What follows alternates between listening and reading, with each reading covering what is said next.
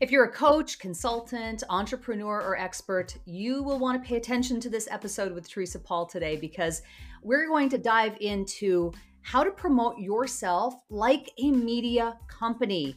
And Teresa and I both come from some professional experience that really ties well into this topic because we both have experience many, many years, maybe more than we want to share, right, Teresa? Yes. Years of experience in broadcast media. So I want to start there. You spent 30 plus years in sales and marketing in a variety of different broadcast mediums, namely television, radio, newspaper. I think the TV job was the one that you had most recently, as of about a year ago when you left KKTV 11 in Colorado Springs. Yes. So tell me a little bit about that transition and how that went for you.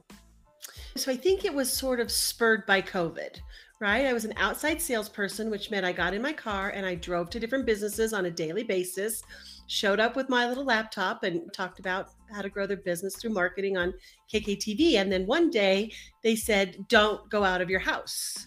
So then you're like, but Right. my job is going outside. Right. And so an immediate pivot happened. And of course, we all got on Zoom, but there was an underlying factor that I couldn't promote people coming to their business because people weren't allowed to come to their business. What did we talk about, right? Right. Unless they had an online presence, it was a no-go until we knew what was going on. It was an indefinite no.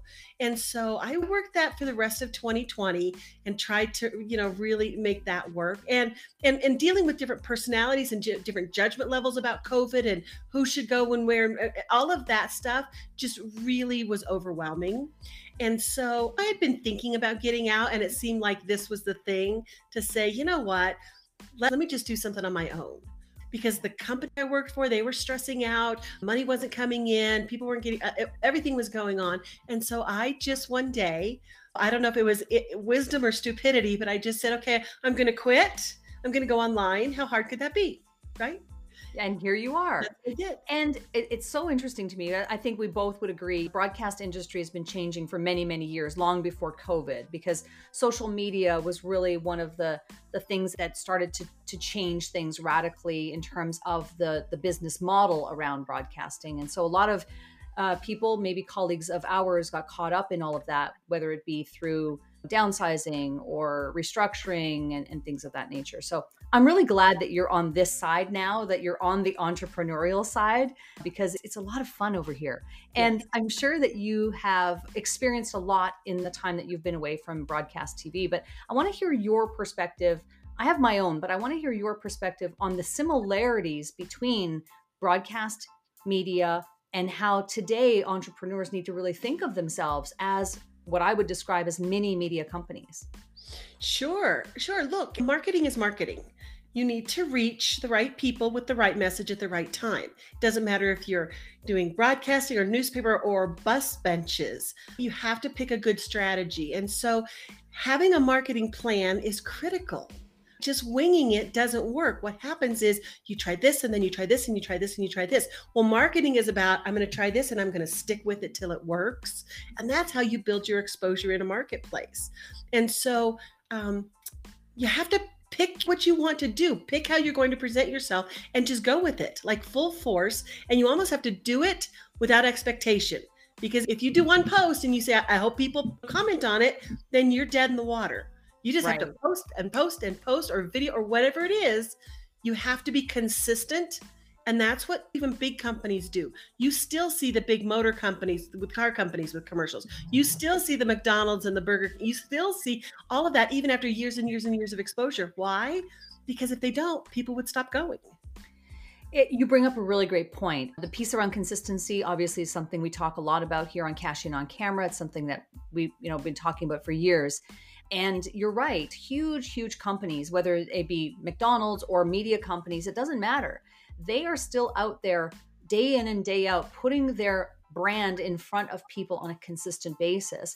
Yet somehow entrepreneurs, solopreneurs think that they can just make 3 posts on a YouTube channel or make 3 videos on a YouTube channel and then wonder why they don't have 100,000 people flooding them with inquiries.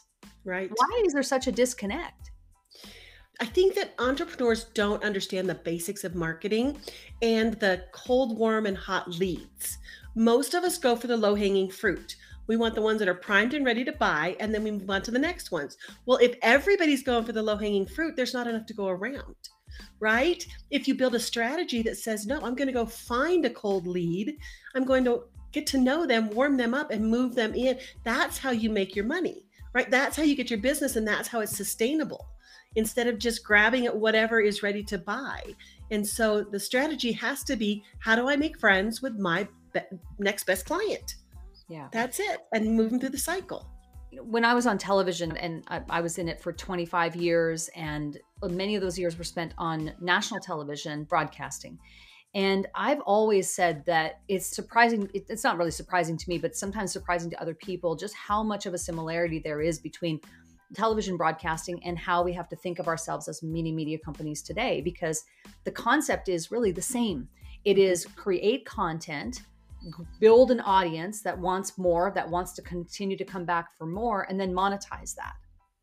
But yet somehow, sometimes people, entrepreneurs will think, well, gee, I don't need to be consistent. I should just be able to just make 3 ads and run some money to it, and that's the end of it. But that's just not the world that we live in today. We live in a very different world.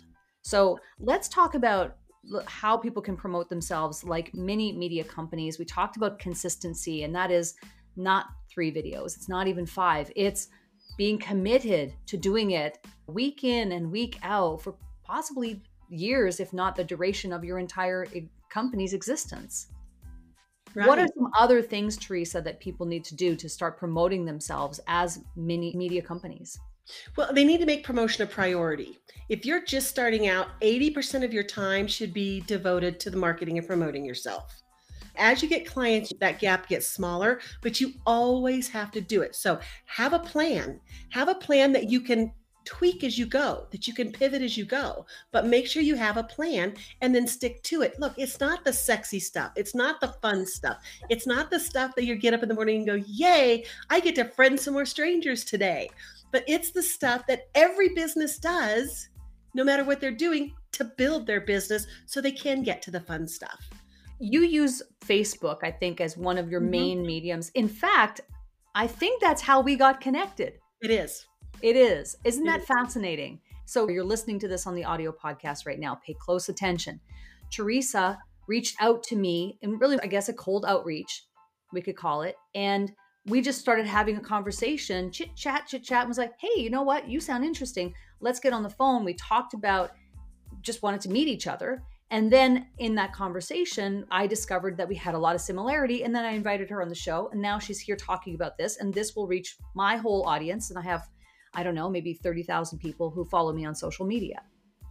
So just to show you, that's how this works. But it has to start and stems from your willingness to put yourself out there and do the things that, as you just mentioned, might not seem as sexy at the outset. Right. And this isn't an anomaly. I've been on 8 different podcasts in the last 3 months. I've trained in front of 2 brand new groups of people. I've collaborated with several people. I'm working on dual workshops with other people. Part of it is, posting and getting to know people one-on-one. But when you can get in front of other people's audiences, help them out, and then people get interested in you. That's how I filled my last workshop. I did a training 3 days before my workshop, and they were just enamored. And so they're like, yes, sign me up. There's so much to unpack here, because really this is about the willingness and getting yourself out there, which a lot of people are hesitant to do. So let's go back a little bit. The name of the show is Cashing on Camera, where we're really talking about how do you make money and grow your business by being visible. How challenging was it for you to transition from being behind the scenes in television to now being in front of the camera for your own business? It was very difficult. I'm one of those people, I don't like my picture taken because I don't want to be looking like that forever. I'm not the kind of person that jumps on front. But I realized that it needed to be done. And so even though I'm a little shy and introverted, I had this one other trait that moved me along, and I'm stubborn.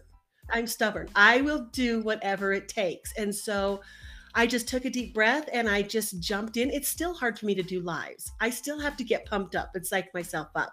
But now I can do Zooms, no problem. I even love podcasts. Like you can call me tomorrow and say, do you want to jump on a podcast? Here's the thing. I'm always camera ready. I'm always ready to jump in. I know what I'm talking about, so I don't have to prep, but I had to get there. It took 30 years to get there.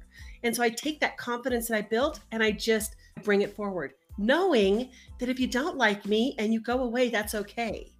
And if you do like me and you want more, then you can move forward, and that's okay. There's so much psychology that comes into play here when you're trying to promote yourself like a media company, because you have to be willing and get out there and sometimes do the things that scare you a little bit. I'm so glad that you did, because I'm glad to know you, and we're obviously getting to know each other even better and have so much in common. So you say 80% of the time you should be promoting yourself. What are we doing the other 20% of the time? The other 20% of the time is administrative, because you can never get away from that. And hopefully you're starting to book those discovery calls and you're starting to do things that move it forward. So I say promoting is up until I speak to somebody on the phone for the first time. Then it starts the sales process. So I have a hard stop there. And so what you want to do is fill at more of your sales pipeline and less of your marketing. And unless suddenly you don't have as many sales, and then you pump up your marketing again. It really is just a moving target that you have to feel in your business and know when it's happening, so that you don't get to the end of the month and go, oh my gosh, I have no one else to talk to. I have to start over. That's the worst place to be. Yeah. So let's talk content, because content is obviously very important. We're doing a broadcast right now, which is live. It is multi-streamed on multiple platforms at the same time in video format.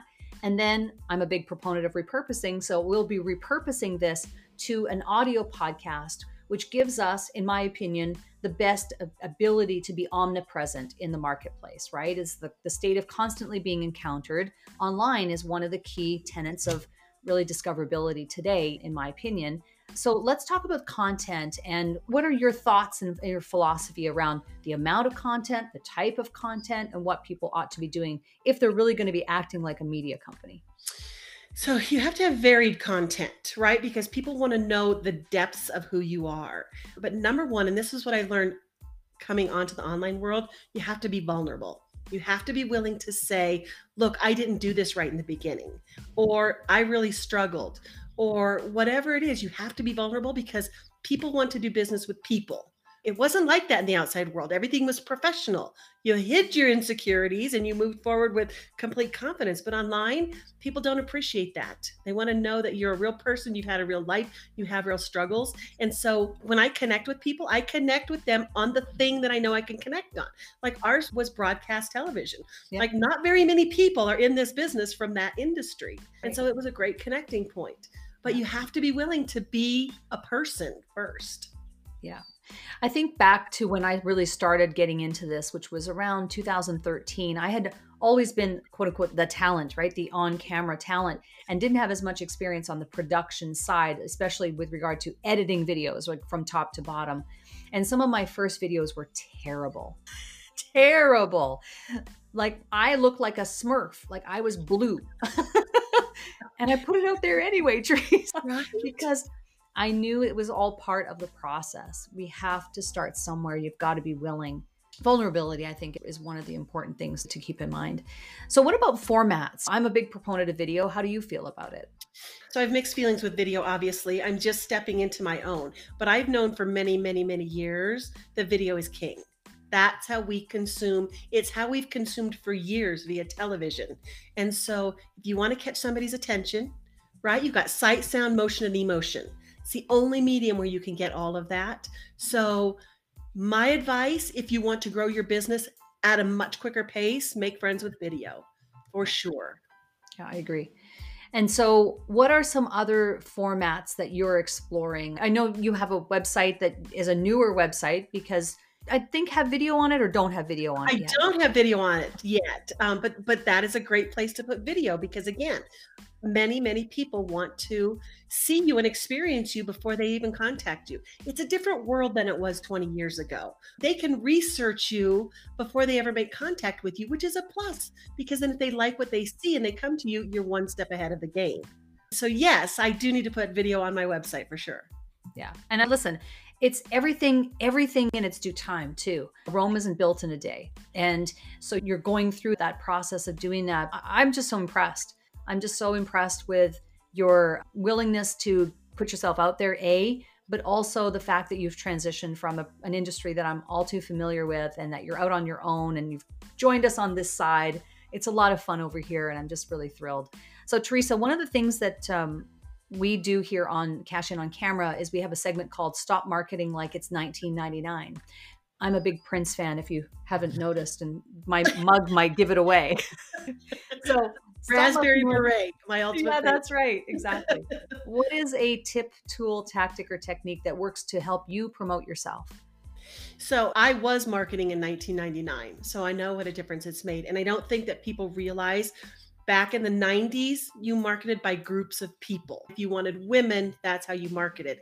Today, you can market your exact client on social media, and it is a dream.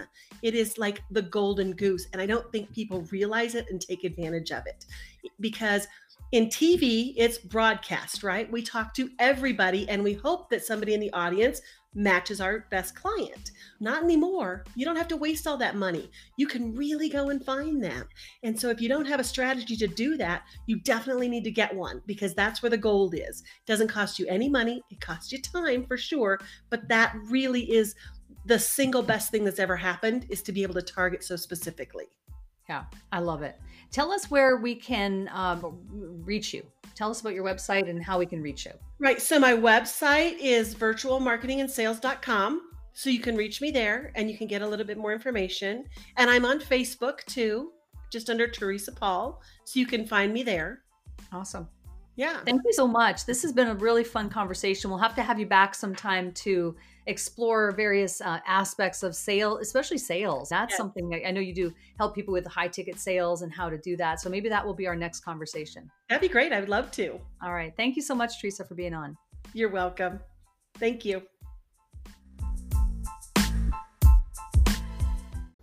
This podcast features curated audio originating from live video interviews simulcast on social media.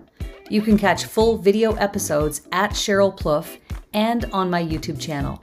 To learn how we can help you use video to grow your business, visit CherylPlouffe.com.